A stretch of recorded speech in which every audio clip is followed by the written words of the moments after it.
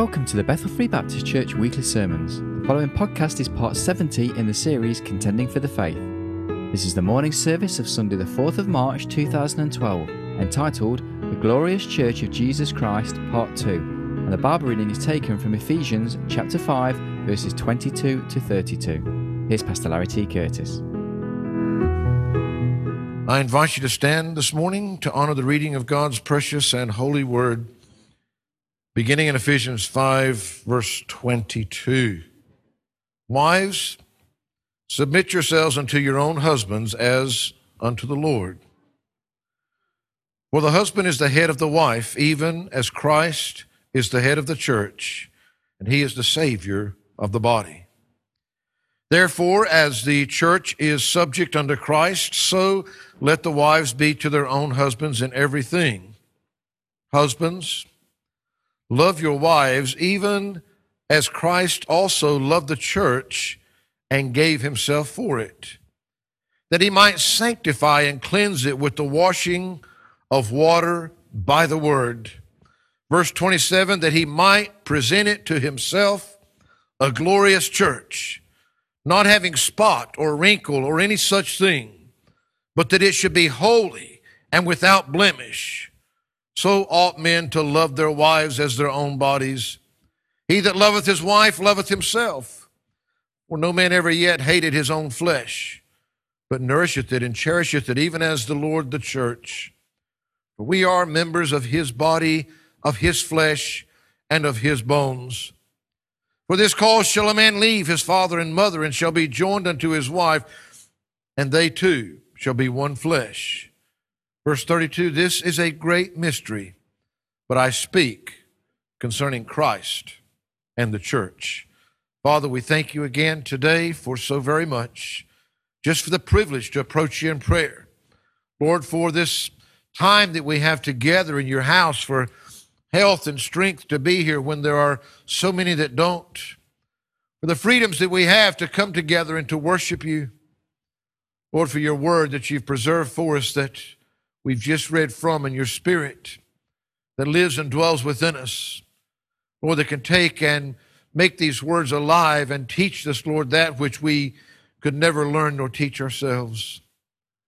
Father, we thank you that even here this morning, that as you look across this congregation, you can see those, Lord, that have been saved by your grace, but you can also see those that are in need of salvation here today.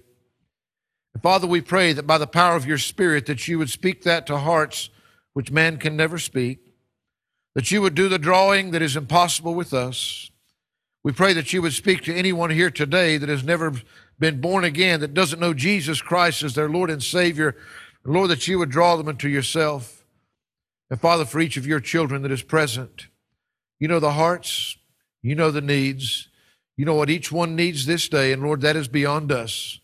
But we pray that you would meet each one as only you can through your word, by the power of your Spirit, and all for your glory. In Christ's name we pray. Amen and amen. Well, I started to say unusual, but maybe different is a better word.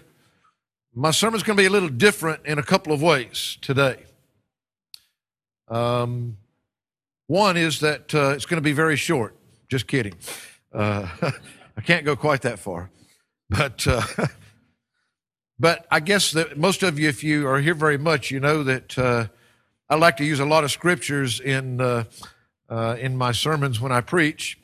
But I've got quite a few things to say, and I've got plenty of scriptures, but it's going to take longer to get there today, because I think there's some groundwork that needs to be laid in order for us to ask ourselves the questions we need to ask once we get to those passages. And secondly, as we look here today, I'm probably, by the time we get to the end of the service, I'm probably going to leave you with more questions than answers. And that's just of necessity, but I hope it will make you think, because we began last week in our series on contending for the faith. Today we are up to sermon number 70 in this series. And we began last week as we look at the fundamentals that we are to contend for, that God has demanded that we contend for in this life. And we're looking at the glorious church of Jesus Christ. We just read there in verse 27 that he, speaking of the Lord Jesus Christ, might present it to himself a glorious church. You know, that's the ultimate aim. That's where this is all going. But as we look at these things, last week we split it into four things. We just kind of took an overview. And we looked at the definition of the church, the design, the duty, and the destiny. And we said that we'd be coming back to some of those things in more detail. And so today, we're going to begin to focus our attention more directly at some of these things in hopes that as we work ourselves through it, that we can have a clear picture of just what the church really is and what it's all about. These truths are of such importance that they must, of absolute necessity, be included in what we call the fundamentals, or the very foundation, those foundational truths of the faith for which we are to contend. Now, as with most of the other truths that we have looked at as we have come this way, we began to see that from Scripture that there are some things that are just so fundamental, that are so foundational, and such are the truths about the church, that they simply must, underline, bold-faced, they must be accepted, they must be believed in order to be a part of the one faith that was once for all delivered to the saints in what we know to be God's Word for you and I. Very simply, if they were removed from our faith, or if they were laid aside as seen not to really be important, the simple truth is that you would not have the same faith. You would no longer have the true Christian faith upon which our hopes for now and all of eternity rest. However, there are other important truths, things that we look at that they will certainly be important for the unity of our local church here at Bethel, but on which there will others out there undoubtedly disagree with us, but they're still part of the same faith. And part of what we have tried to do as we go through these important foundational truths is to say, look, folks, there's things that we have got to contend for, we have got to fight for, we have got to stand up on, or we don't even have the faith that the Lord's left for us.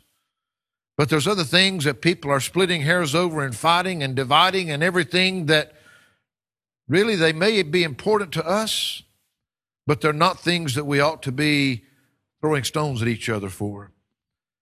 I would also remind you that we have spent so much time on this matter of contending for the faith, on these fundamentals that we are to contend for. We've done so for very good reason, because I believe with all my heart that it is vital for our health, for us individually as Christians, and certainly for the health of this church.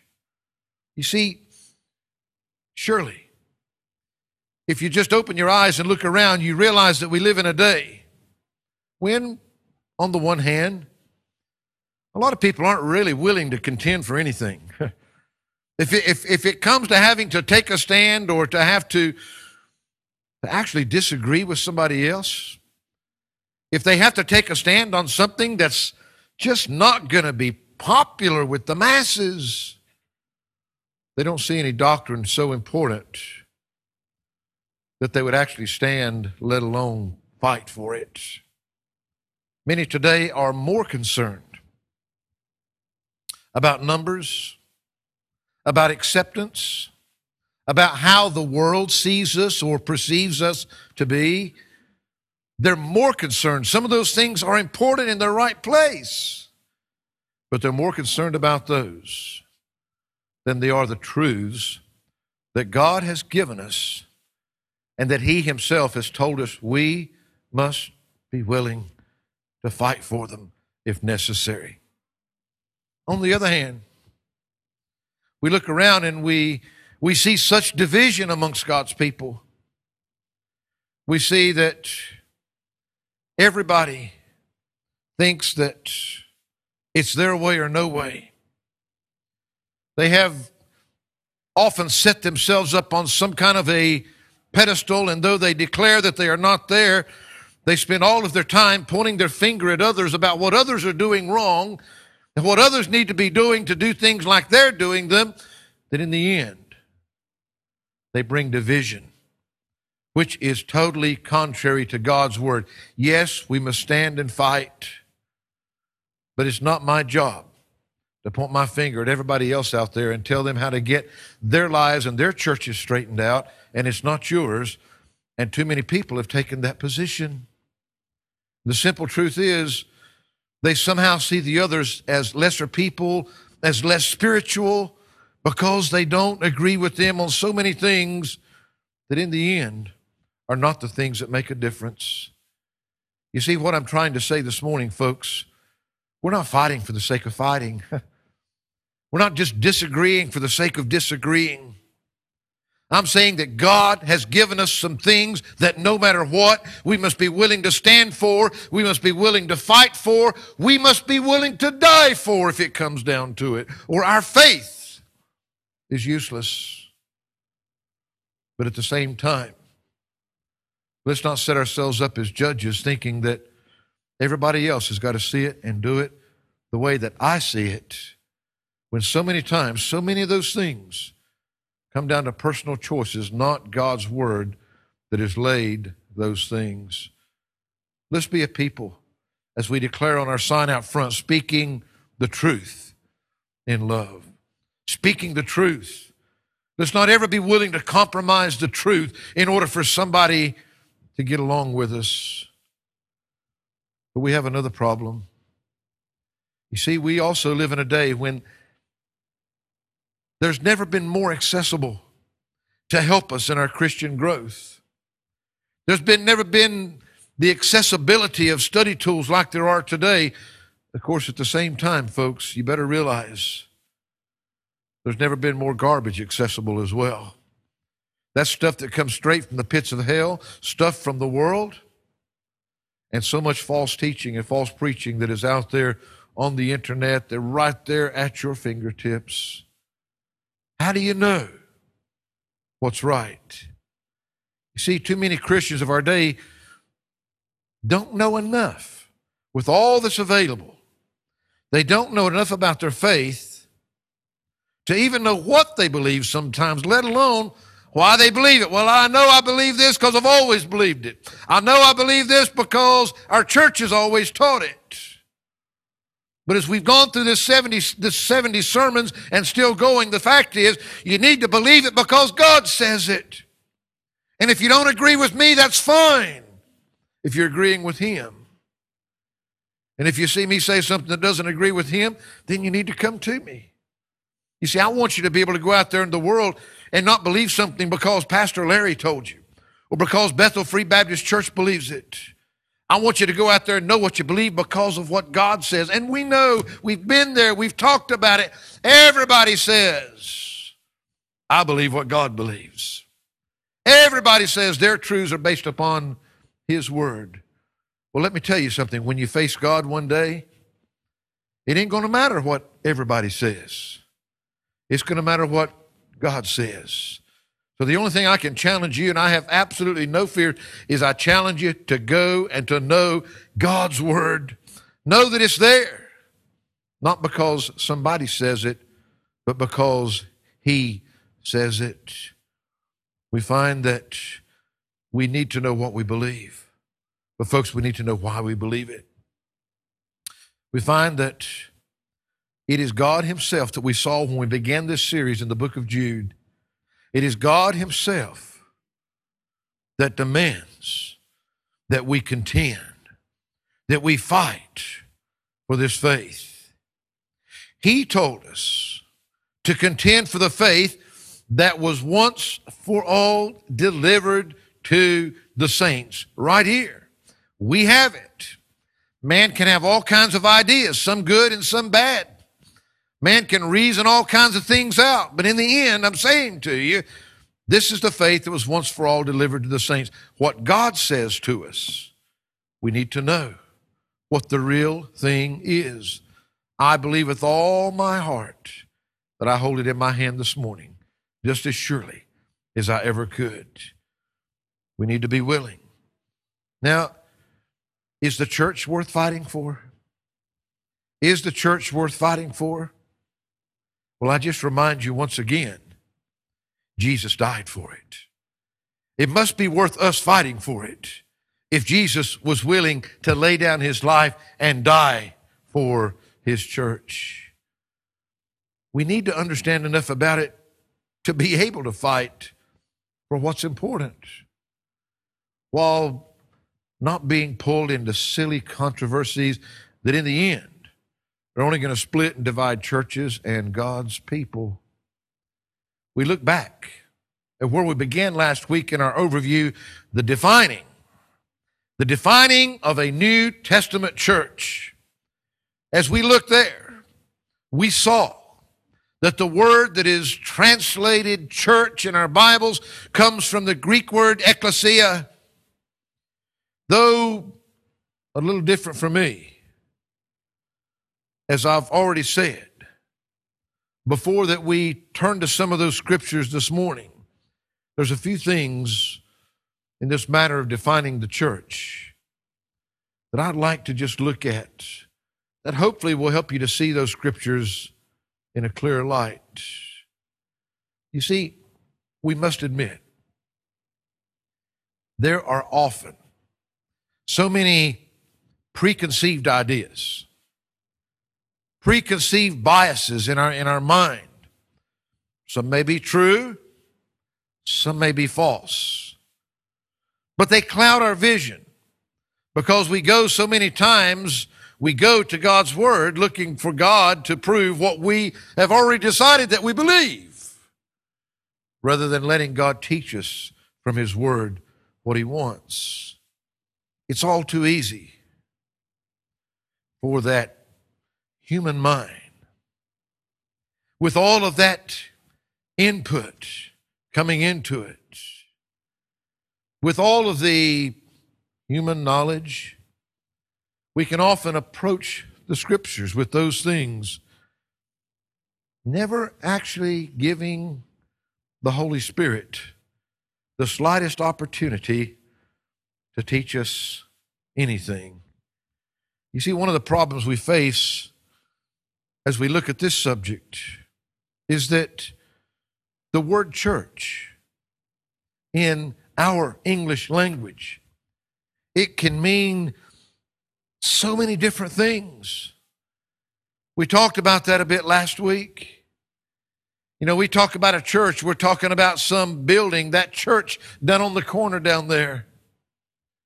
We talk about church, we talk about a service where we're going to have church. We talk about a church, we talk about many times a denomination. We speak of the Church of England or the Baptist Church or the Evangelical Church or whatever, and many times the list could go on and on. It can get a little bit confusing. Well, what is the church? And of course there are those that believe that their church, whether it be the Catholic Church or the Mormon Church or the Jehovah's Witnesses or whatever that it might be, that theirs is the only one. And that if you're not part of that one, you're not going to make it through the portals of heaven one day. Now, don't misunderstand me. I'm not saying, and I'm not even hinting at any mistakes in the Word of God. We covered that subject way back when we first began, the very first of the fundamentals, the basis of our faith, the Word of God. You see, I believe without question, much of the world seems to be confused on it today, but I believe without question that I hold the very Word of God in my hand right here. I believe that every word of it was inspired by God, and that though that was 2,000 years ago when it was written, that He has preserved it right down through the centuries for you and I today. God didn't make any mistakes when He inspired the writers of His Word. He made no mistakes when they sat there and they penned it in those original writings. It was no mistake that He gave it to us, and we've covered that before, in the Greek language, which was not only in its day, but one of the most expressive of languages. When His Word would have to be translated into many languages all over the world, we find that the simple truth is that God's never made a mistake in any of it. And He didn't make a mistake when He preserved it for us in the English language either. You see, we know that. But that is not an excuse for not studying God's Word. Word for word. Getting everything that we can from it to help you understand. I took down this definition of what, this happened to be Webster's dictionary. I like his because at least he comes from a Christian perspective usually. But I wrote down this just to give you an idea of the number of definitions that are just in one dictionary for the word church. A building for public Christian worship. A religious service in such a building. A world body of Christian believers. Christendom as a whole.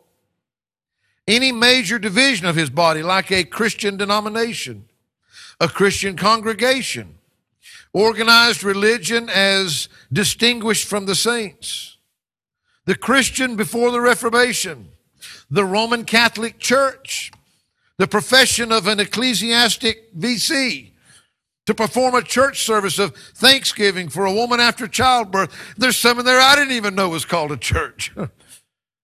But the list just goes on. All of these, when we talk about a church, when we use our English word church, that's what it can mean. When one word could mean so many different things.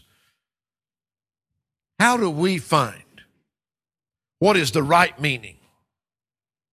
How do we begin to take out of all of this and understand, okay, what is God saying to us? What did God mean by this? Well, first of all, always, we've said it so many times from this pulpit, as you go to God's Word to find out, let the Scriptures interpret the Scriptures. Let God interpret His Word Himself. God will never contradict Himself. He's not going to tell you one thing over here and something else completely over here. So we find that when we go, let God interpret it. Look at things in their context in which they are given. We find that I made a little statement. Let God teach you from His Word, not man from his words. God's Word will teach you correctly. There's not a man alive that can't teach you wrong. There's a second problem, and it's the erroneous teachings of centuries of some of these very groups that call themselves churches. Yes, much of it starting in Catholicism, but filtering right down through most of Protestantism as well. Much of that teaching still with us today within many of our mainstream churches. And then, folks, there's just a lot of just off-the-wall crazy people out there too. I mean, false teaching that I started to say even an idiot should recognize, but shall we say an immature, unlearned Christian, that even they should be able to recognize some of this stuff as, man, these people are just nutters. It goes against God's Word. It can't be right. And today, we're not in a lecture hall. I don't want to get up here and give you a lecture on etymology today. But I believe there is so much confusion, not just outside the church, but inside the church. because of the different things that the word can mean, because of much of the stuff that has been passed right down, falseness to more falseness, even through the churches. Now, as near as I can tell, the word ecclesia, which is translated church in our Bible, it appears some 118 times, with 115 of those 118 times being translated as the word church, and 3 times as assembly. I think that it would surely help us to look at precisely what this word means that we find so many times that so much of what we do is based on. So I looked at something else. I thought, well, the word church has all these different definitions. Well, what about the word ecclesia? I wonder if it's got just one simple meaning. Well, here's what I found. Definition: a gathering of citizens called out from their homes into some public place. An assembly. An assembly of the people convened at the public place of the council for the purpose of deliberating. The assembly of the Israelites. Any gathering or throng of men assembled by chance, tumultuously in a Christian sense. Now those began, but then I noticed a change. And I made a little note here, because it's clear that in the original word, when it was given in our Bible, those things were the definitions, but there's other definitions. You know that definitions can change, that definitions can be added into our dictionaries, and there's some others then that follow. An assembly of Christians gathered for worship in a religious meeting. Well, that wasn't the case when the word was first used.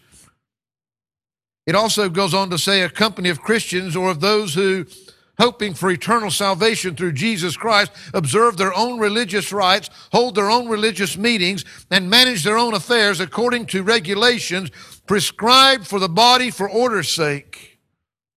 Those who anywhere in a city, village, constitute such a company and are united into one body. The whole body of Christians scattered throughout the earth. An assembly of faithful Christians already dead and received into heaven. I'm telling you that even when you go to the dictionary, that it becomes cloudy, because many of the definitions there have clearly come after what has been put in our Bibles, not beforehand. What did the word mean then? Well, the term, in its very basic Greek meaning, isn't confusing at all. It means a called out assembly. An assembly of people that have been called out. As a matter of fact, in the day when it was used, a crier would go out through the city, and all the citizens of that city would be called out of their homes, out of their businesses, out of wherever they were, and they would be called into the city for the purpose of deliberating some business or deciding on something that was important, that all of them would be called out together and assembled together. They were not an ecclesia while they were still in their homes, while they were still in their places of work. They were an ecclesia when they were a called out assembly. That's when they were referred to as an ecclesia. Now, a lot of people I've heard say, and I've seen it written, and I'm not picking bones, because I know some people that would say the very same thing today. They would prefer to see the word church in our Bibles, because 115 times in our King James Bible, I don't know what it is in all the others. Some would say, well, it would have been better if they had just translated it assembly, if they just translated it congregation. I mean, if it meant a called out assembly, why did those King James translators translate it as the word church in our Bibles? And that's the word that stood, and that's what it's been used in all the different denominations, regardless of their Bibles and their backgrounds.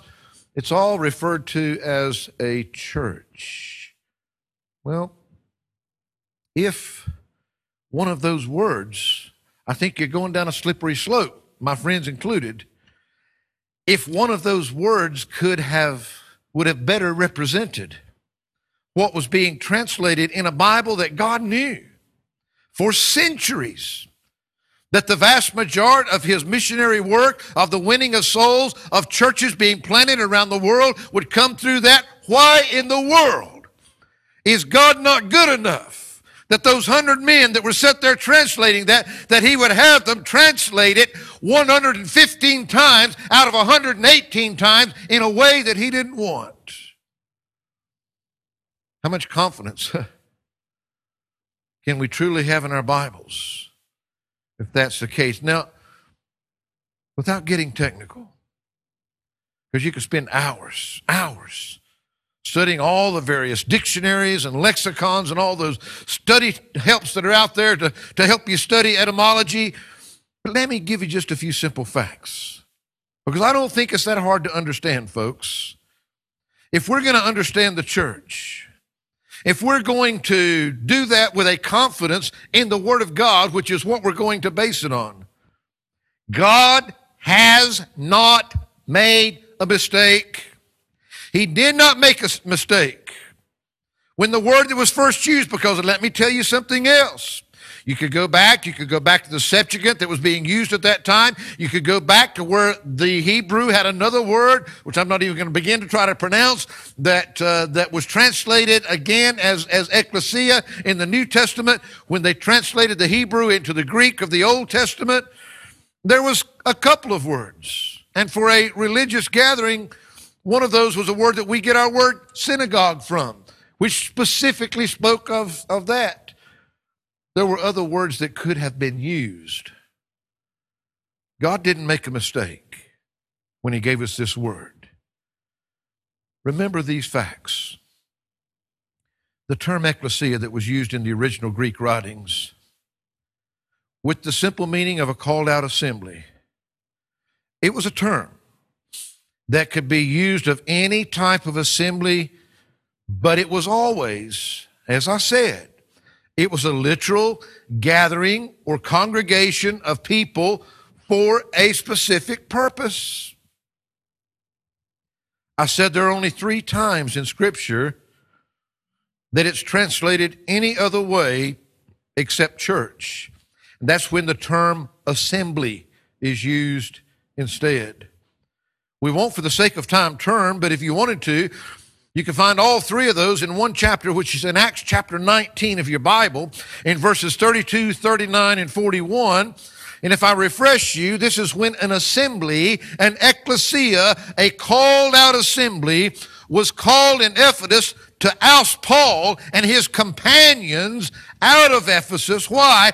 Because they were starting to interfere with the silversmith and their making of the idols of Diana, the shrines that were being sold. And boy, they got all upset because this is starting to cut into their revenue, and we've got to do something to stop these guys. And they called an assembly in order to run them out of town. And the word is translated assembly all 3 times in that chapter. Now, keep this in mind also. The English word church, that word descends from an Old English word which is spelled C-I-R-I-C-E. That word was akin to an old German word that was spelled K-I-R-I-H-H-A, Kiraha.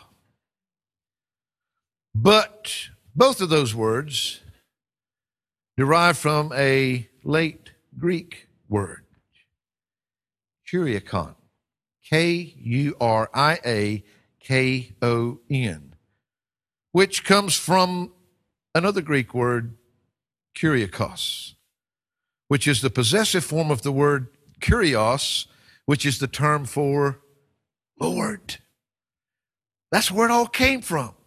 That's where it all originated from. You see, Kyriakos simply means lords. It's showing possession. It shows something that is belonging to the Lord. It can denote anything that belongs to the Lord. And I found that very curious, because I studied the matters of the church a long time, but I'd never traced back the English word. I never, figured out, why did these Why did these English translators, why did they use the word church if assembly would have been more accurate? Well, when you put all these things together, you've got this Greek word ecclesia in the Greek writings, meaning a called out assembly, being translated in our English Bibles into the word church, which means belonging to the Lord.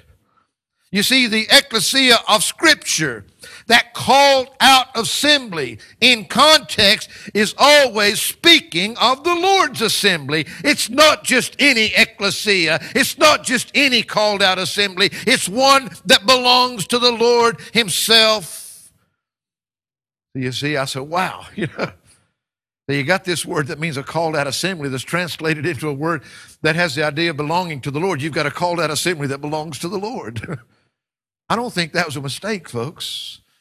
I don't think that that was God messing up somewhere. I don't think it was the translators messing up. We're talking about God's assembly. We're talking about God's congregation.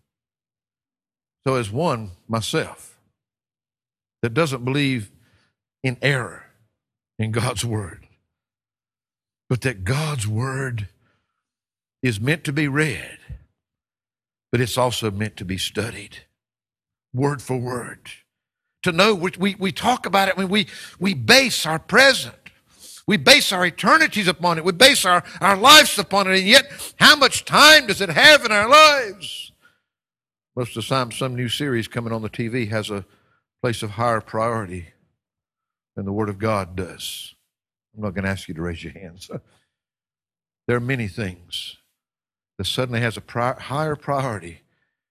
Just don't have the time to sit down and read and study and know God's Word. We wonder. You see, when we look at these things, the simple explanation that I genuinely believe, and it is consistent with God's Word and the Scripture, is that the word church is used for a very good reason. There are those that prefer not to use it, that's fine. But it excited me to see, man, boy, God knew exactly what He was doing.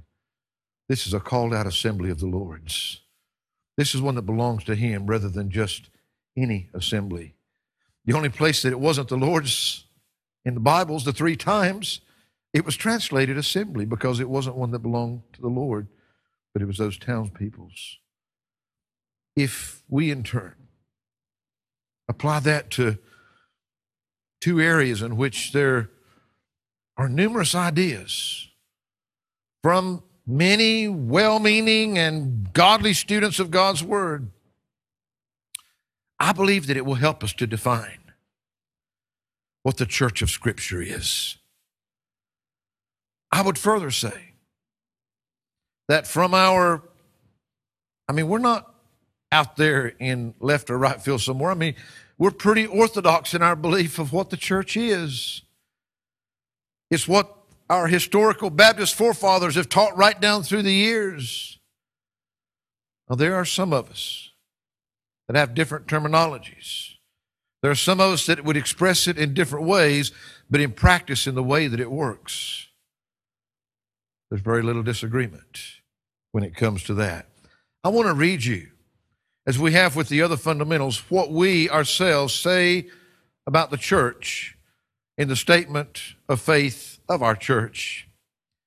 It says, we believe in the church, capital C, the body of Christ, which is made up of all blood-bought, born-again believers from the public ministry of Christ until His coming again for His own, the rapture. Some are already in heaven. The group has never all been together at one time, so in this respect, very important, folks, we could say that the church with the capital C is in prospect. The church will be together for the first time at the time of the rapture. We further say we also believe in the churches, small c, local assemblies. The Scriptures teach us much more concerning the local churches than the church. These local churches consist of regenerated believers who have been scripturally baptized, buried with him in baptism, and are banded together for worship, work, and spiritual fellowship, spreading the gospel to the ends of the earth according to the specific teachings of the New Testament. Christ is the head of the church and the churches. The authority to carry on the work of God in this dispensation is given to the local church, the visible body of Christ in this dispensation. As such, all Christians and all Christian ministries should be the ministry of and accountable to a local New Testament church. Scripture knows nothing of authority of or accountability to a single universal church. Each local church is to be independent, autonomous, and free from political authority or ecclesiastical hierarchy. We believe in separation of church and state. That's what our statement of faith says. Now, we've got a lot of explaining to do as we go through that and try to understand all of that, but I'm telling you, that's where we're going to. In this idea of defining the New Testament church, I want us to look at two things in the defining of that. One is, and we're not even going to get through the first one this morning. One is simply what I call the prospective church, and the other is the present church. The prospective church and the present church. The term that is familiar to most people is this term universal church or universal invisible church. What does it mean? I want you to ask yourself some questions. What does that mean? Is there such a thing? Well, first of all, I will tell you this. The term is nowhere found in Scripture in the Word of God. So we can't use the term on that basis. If the term isn't specifically used, is there a basis for it that's laid down in Scripture based upon the principles that are put together, just like we use the term rapture, and I believe with all my heart that's a biblical thing. Though it's not called the rapture, but we certainly find ourselves being caught up out of here, which we term as the rapture. So I'm saying, is it there? Or is there something there that gives us a right to call it that? We also have to consider what's meant by this term. You see, we have another problem. Many people use the same terms, but mean very different things. Many speak of a universal, invisible church, meaning some kind of a mystical body that all Christians are part of, and in many cases, as a result, they will either lessen the necessity of the local church altogether or just simply do away with it. Many are quick to identify themselves with some mystical, invisible body that cannot be seen, yet not so ready to identify themselves with a visible local body that we call the church.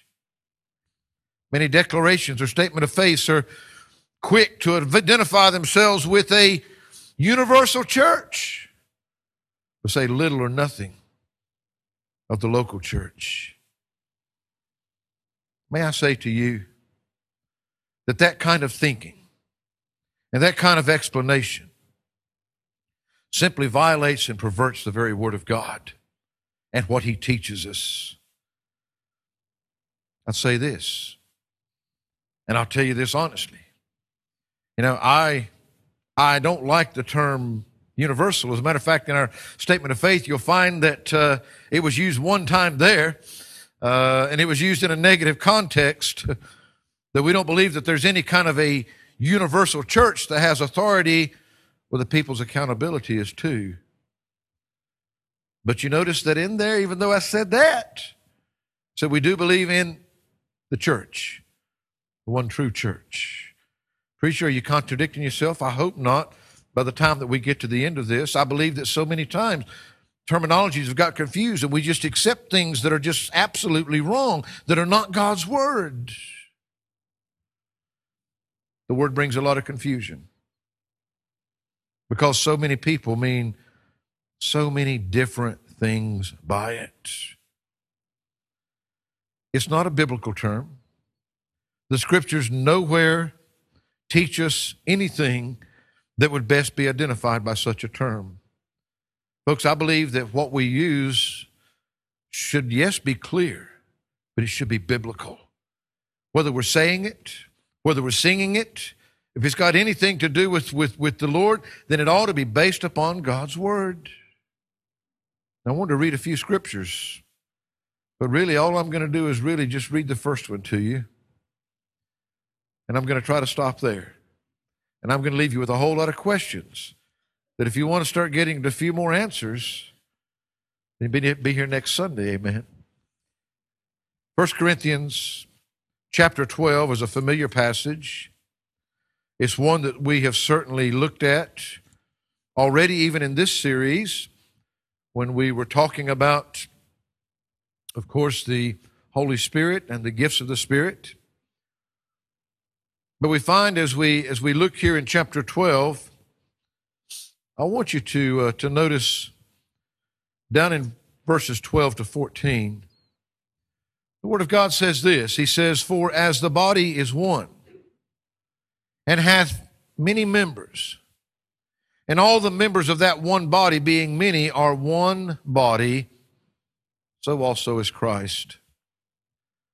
For by one Spirit are we all baptized into one body, whether we be Jews or Gentiles, whether we be bond or free, and have been all made to drink into one Spirit. For the body is not one member, but many."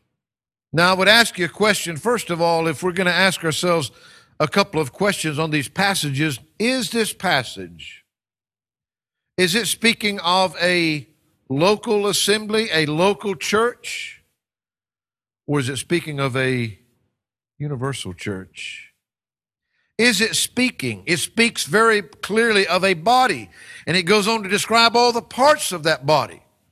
Is it speaking of a visible body or an invisible body that you can't see anyway? Is the church and the body of Christ, is it one and the same thing? Because some would say yes and some would say no, that they're two different things.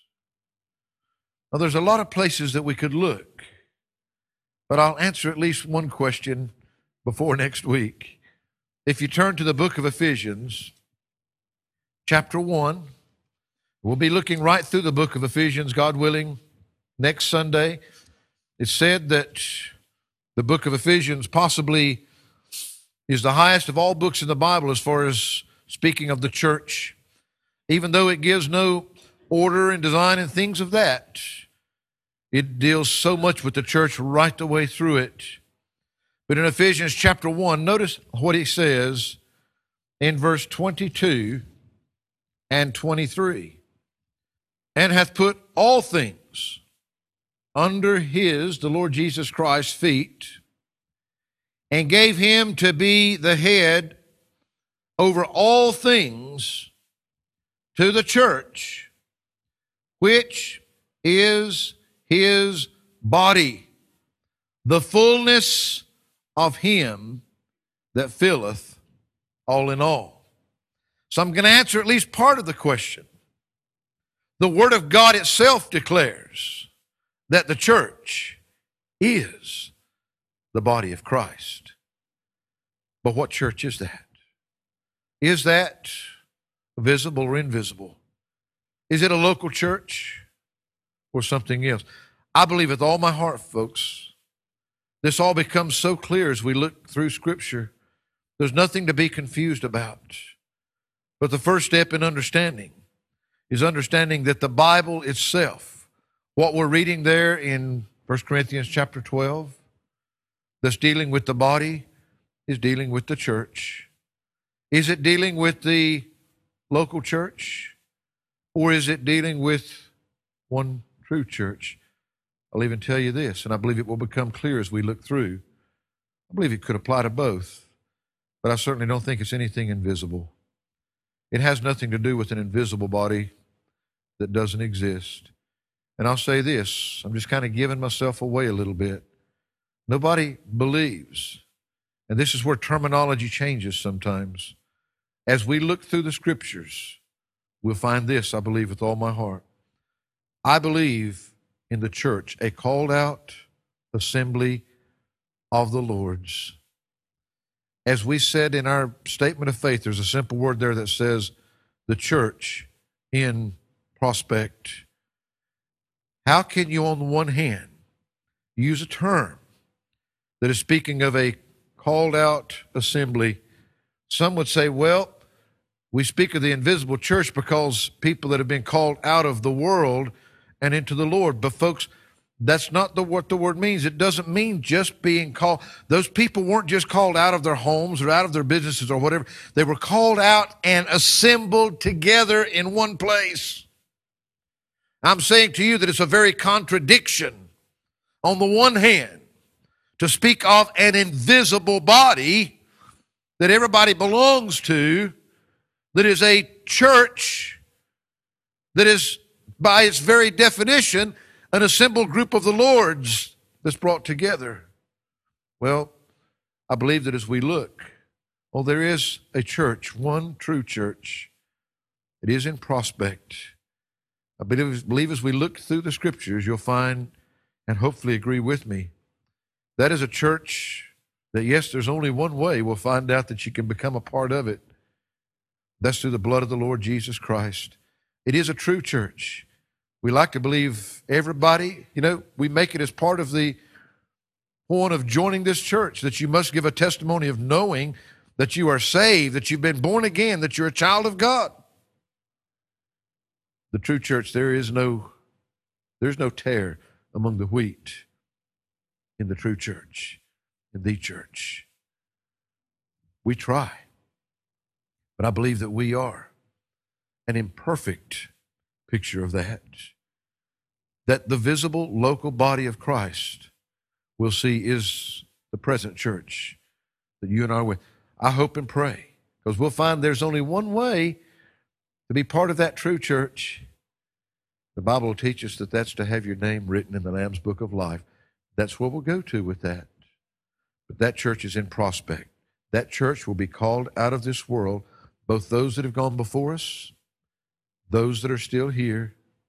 That church will be called out and gathered together in one big assembly in the sky at the rapture. Now, your name needs to be written down there now. You're one of the citizens, just like those in the towns. But it's only an assembly that is planned, that will be, that is in prospect to us right now. But it's only now that you can get your name on the list to be called out, to become one of those citizens that will be part of that called out assembly. It's not confusing. We're going to look at a number of passages, and I hope these passages will excite you as it excites me. Folks, the church is an exciting thing. To know that your name is written in the Lamb's Book of Life, that you will be in that assembly when the church is all called out of here, the true church, all born-again believers of all time, to meet with Him in the air and then in heaven. We'll find that right now. Right now. You need to know above all else that your name is written in the Lamb's Book of Life, because that's how you're going to be part of that group. If you don't know that today, then I invite you, please, don't leave here without having that certainty, without knowing that. And Christians, what a privilege. What a privilege to be identified with the body of Christ. Because I want to tell you something. I don't mean to be crude. I don't mean to be rude. We don't need an invisible church in this world. The church is too invisible as it is. We need a visible body, a visible church.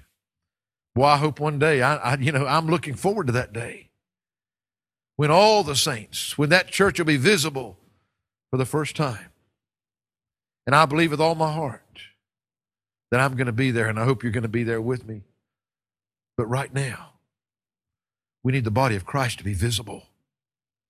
We need Christ to be visible to this world. This is how he's chosen to do it. So today, do you know that you're part of the body of Christ?